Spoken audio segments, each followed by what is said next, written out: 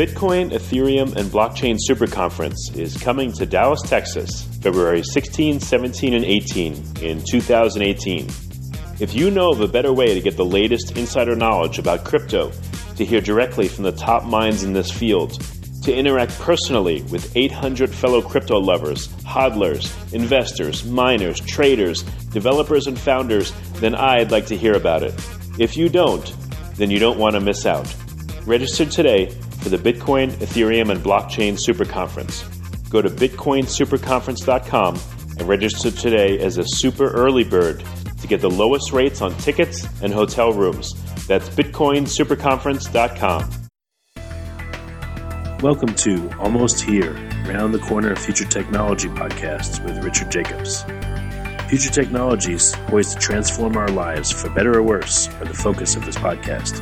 Almost Here means these technologies are now here and starting to be used, or just around the corner, from Bitcoin to artificial intelligence, 3D printing, blockchain, virtual reality, and more.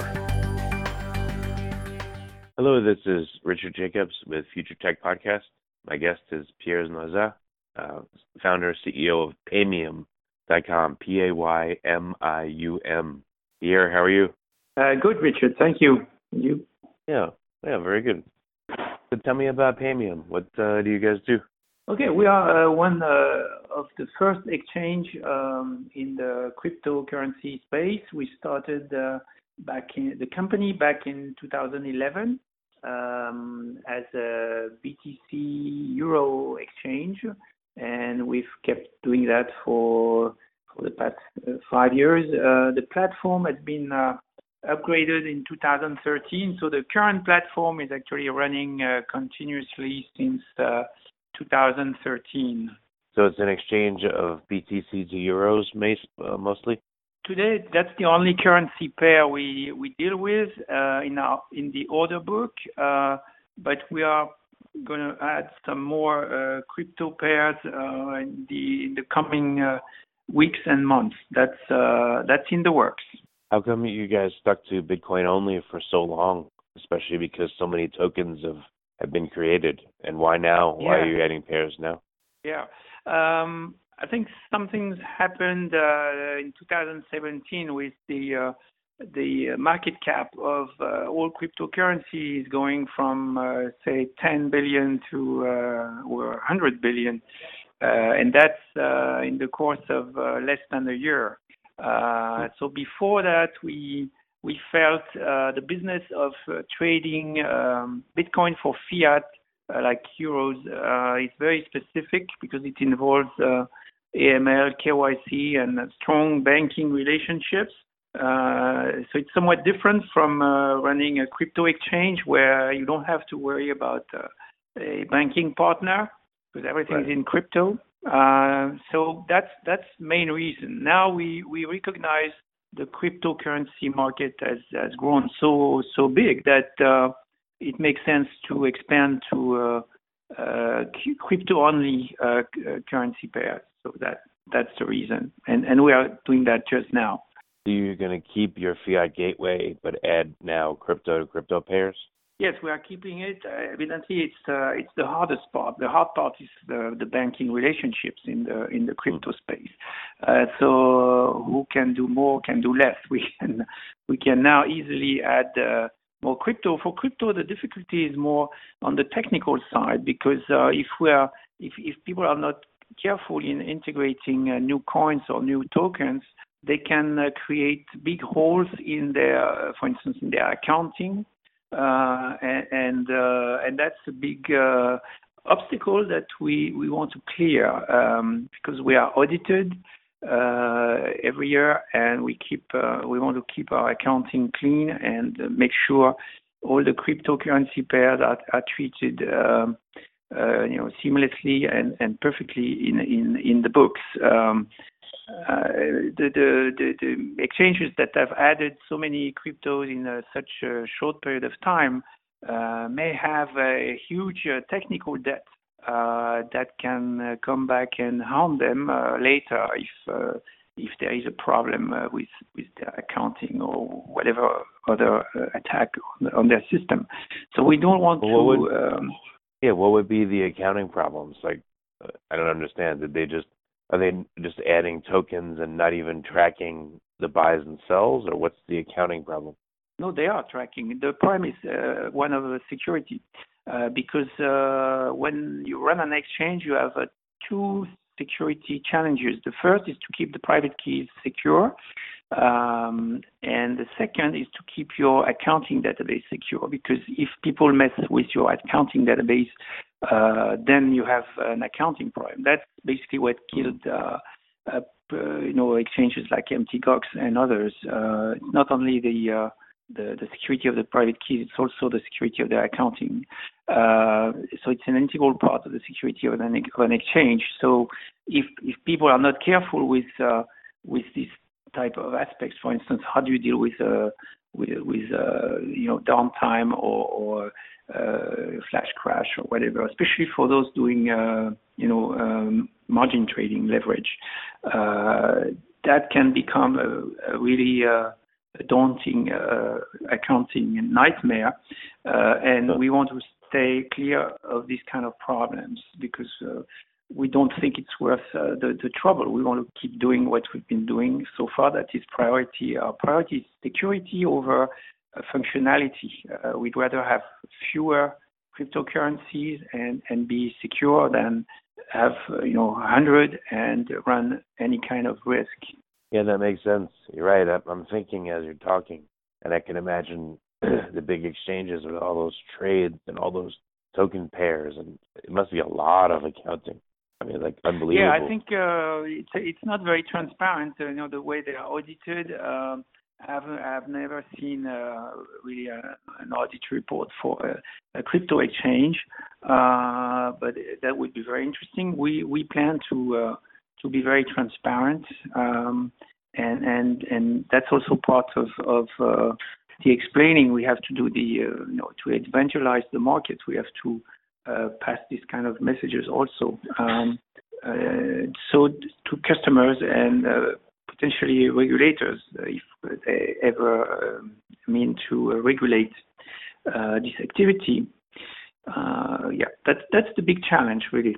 What kind of issues do you have being a fiat gateway?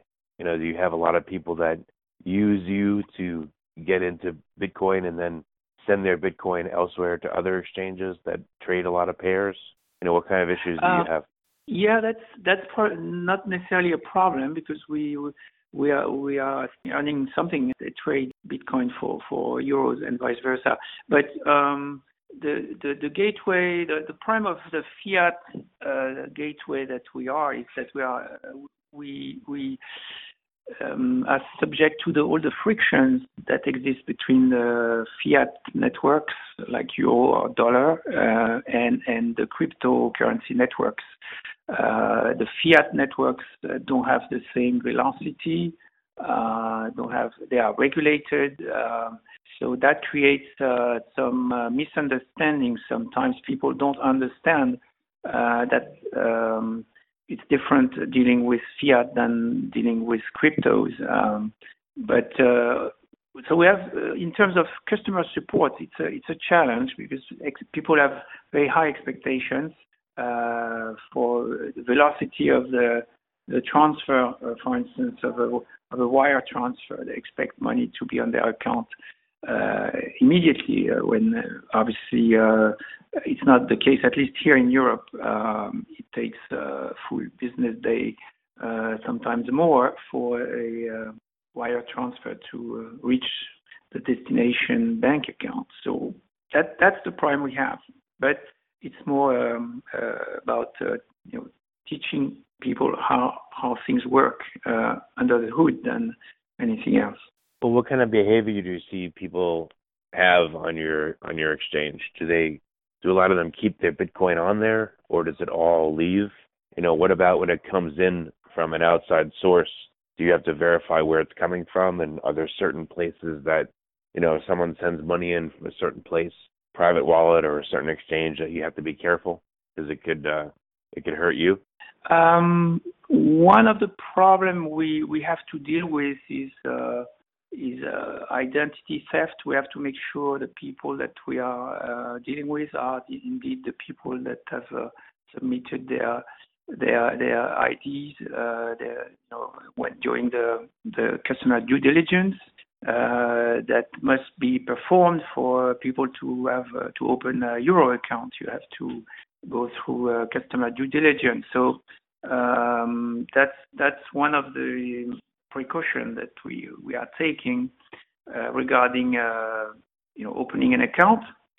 As far as the origin of the funds, we are required to make sure it can be documented by customers past a certain threshold. If it's an amount relatively small, like 2,500 euros, then the funds are credited. But if the funds are the flow through the account is significant, then we might have to ask people for justification. That's the rule we have to comply with here. Other than that, it's really easy and seamless to use the exchange. Well, do you see different behavior from different users? Any behavior you see that surprises you? That people keep maybe a lot of money with you, or they don't keep money with you, or people tend to most people will buy and hold? What do you see? Well, most people do buy and hold, unless they are day traders or professional traders. There are some of them on our platform, obviously, but many customers will just convert euros to Bitcoin and leave them with the platform, because they know we do cold storage for the funds, so it's very secure. There are no private keys on customer-facing servers, and therefore they must feel that it's safe to leave them with Paymium. So that's the behavior we can witness for I'd say retail customers. But some of them will pull the Bitcoins to an external wallet, obviously, and especially those that have a hardware wallet. And that's a big success of the hardware wallets in the past year or so.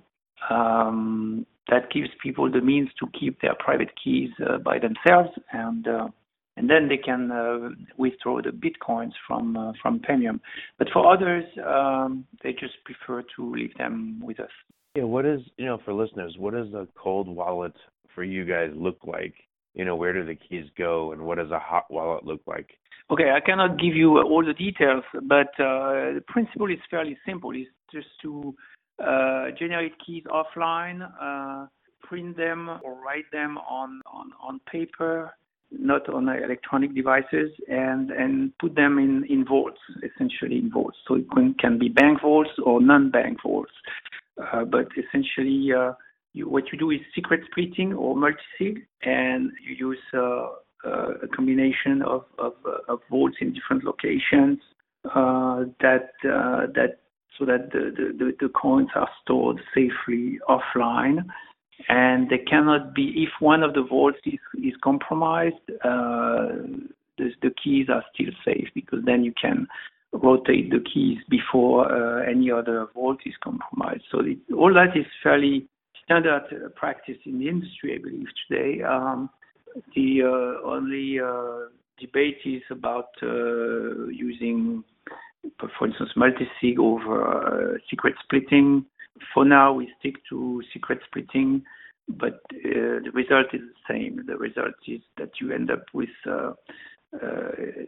support that with a piece of paper that is stored safely in different locations, and just one doesn't allow the recovery of the key. You need to combine several of them to recover the key. So that's very safe. It's something you cannot do with gold or with traditional money, and that's why people, I guess, feel safe leaving the Bitcoins in exchanges that do multisig or secret splitting. Okay, makes sense. What do you think most exchanges do? Do you think that they're taking the private keys and putting them on computers that are not connected to the internet, or do you think they're actually writing them down? I mean, what do you think the best way is to manage private keys of so many accounts? Are they, are accounts combined let's say you have 1 million customers. How do you manage all those private keys? What do you do? Yeah, that's a good point. There are several ways to deal with that. Most exchanges will use a deterministic wallet to receive deposits, and then they will empty the wallet as often as possible so that there is relatively very little money on the wallet, just the recent deposits, and then move everything to external cold storage. That's essentially what we do. So we have deposits for the past hour or so, basically on the wallet, and everything else is in cold storage. And most exchanges that I know of, as far as I can tell, are using similar practices. I've noticed one exchange, a big one, using a single cold storage address, which I think is not wise, but that's the way they do. So they have to explain. We use a bunch of cold storage addresses so that we can redeem cold storage address as needed without moving the funds of all the cold storage funds. So again, there are different approaches. We try to really be as secure as possible, even if it takes some time, for instance, to redeem a cold storage key. Probably preferable. Gotcha. That's why we do. There can be a delay before you can withdraw bitcoins, but that's the only way to stay safe, in fact. Okay.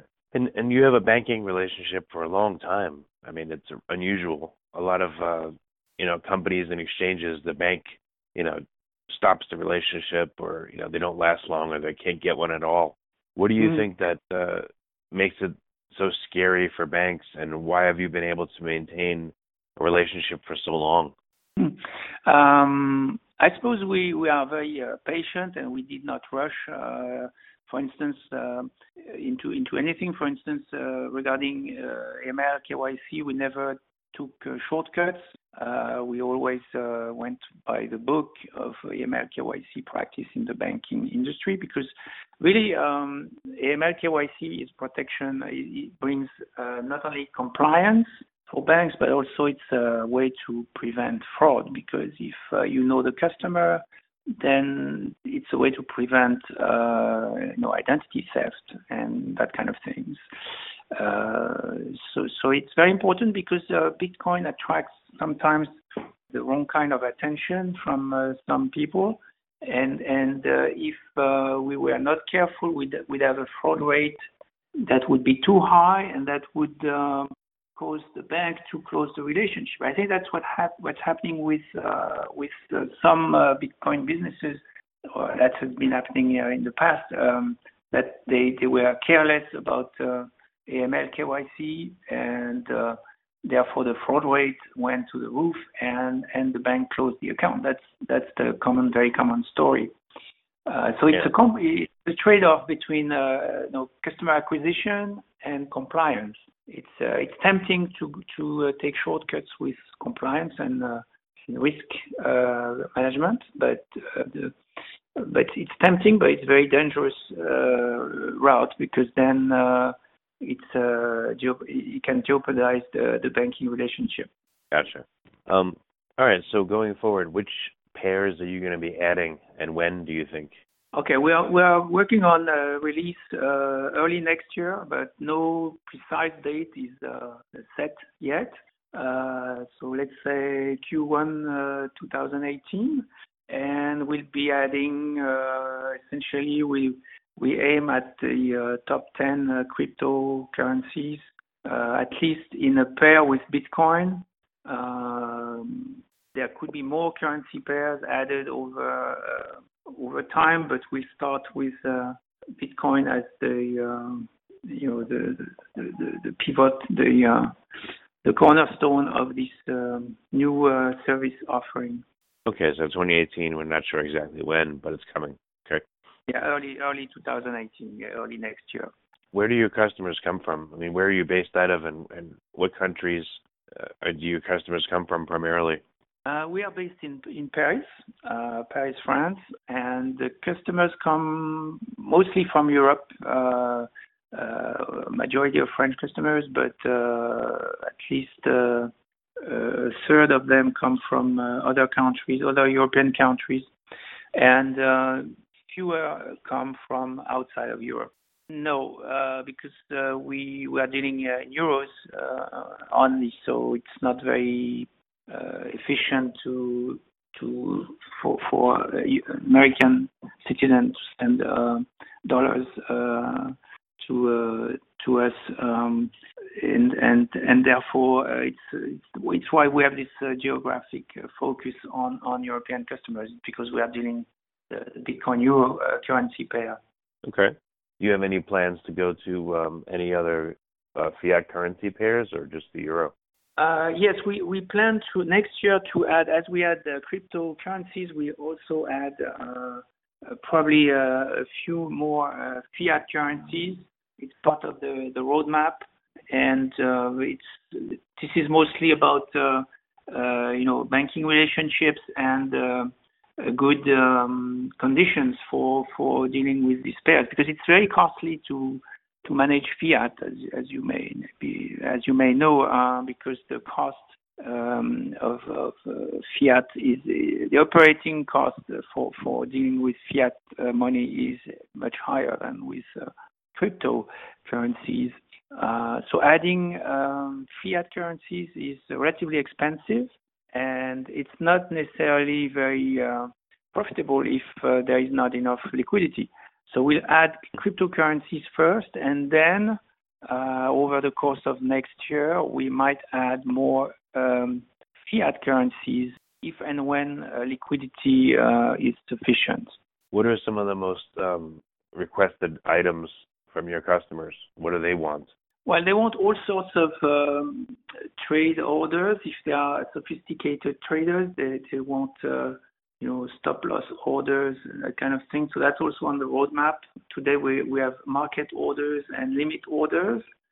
So we'll be adding stop loss and other more advanced trading features very soon. That's on our roadmap, currently being worked on. But other than that, most of our customers come to convert euros to Bitcoin, and that's very easy. It's a very friendly user interface that they find at Premium. And professional traders use the API, the trading API, that's fairly well documented. So there are really two types of customers: those using the user interface, and they are happy with what we have to offer, and professional traders using the trading API. But in this case, they are requesting more advanced order, but they are happy with limit orders and market orders, because primarily because Bitcoin is such a volatile currency, it's such a volatile asset that they can make profits on volatility. So advanced features are nice to have, but they're not necessarily a must. Okay. Any dangers you see? Margin, other things that you don't want to add, or you think shouldn't be added because you think they're a danger to customers? Or do you? Yeah, margin trading is very dangerous when you have such a volatility on an asset. But still, many platforms are offering this feature. I remember Bitcoinica. I don't know if you remember, the first one of the first platform to use it to propose margin trading was Bitcoinica. That was a major failure in the Bitcoin ecosystem in the early days. Since then, platforms have become more professional, but I still think margin trading entails lots of risk for the users and for the platform. So we stay away from it for now. I'm not saying we will never do it, but for now we stay away from this feature. Okay. Any other features that you think are important to discuss? Whether they're happening right now or later. Where do you think the exchange portion of the industry is going or should be going? I think what's going to happen is that the crypto space is going to be more or less regulated, and we might see consolidation. But the thing I would want most from the ecosystem is transparency. In other words, make sure that all these exchanges are solvent at any time, that they are reasonably active in fighting, fraud and money laundering. Other than that, I think it's developing. It's a very dynamic environment, very exciting, and there's not much to say beyond that. I just think we should have a level playing field across exchanges and have good practices so that exchanges are not used for money laundering, because that's hurting the ecosystem as a whole. And that's the only thing I would wish, that everybody use, or the exchanges use the same practices for AML KYC, and then that would be beneficial to I think all the users and to the ecosystem in general. Is it that difficult to comply with AML KYC, or do you think it's just the culture of crypto is that they don't want that? That's why they fight it. Yeah, I think it's difficult. It's costly. It's a pain to do this due diligence.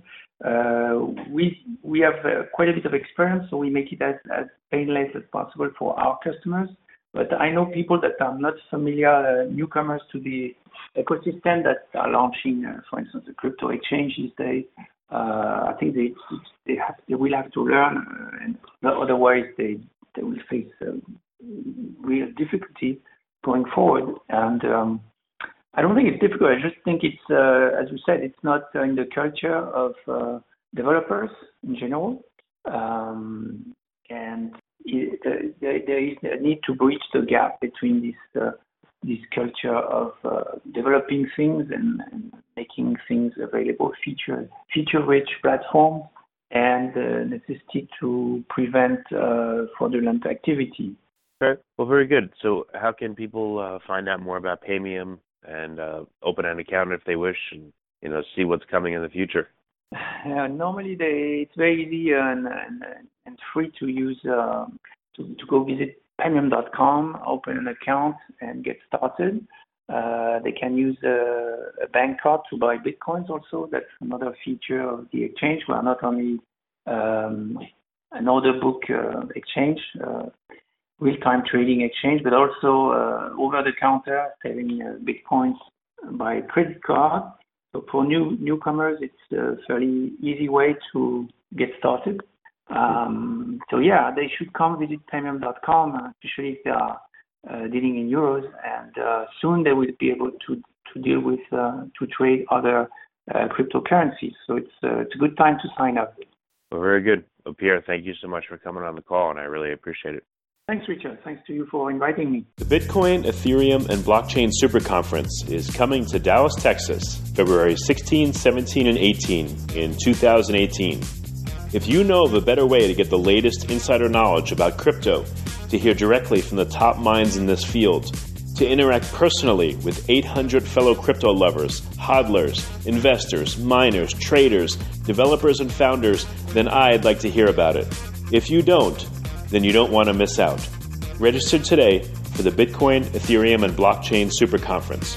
Go to bitcoinsuperconference.com and register today as a super early bird to get the lowest rates on tickets and hotel rooms. That's bitcoinsuperconference.com. You have been listening to Almost Here, Around the Corner Future Technology podcast with Richard Jacobs. Subscribe to this podcast, post a review to discover more future technologies that are poised to transform our lives for better or worse, such as Bitcoin, artificial intelligence, 3D printing, blockchain, virtual reality, and more.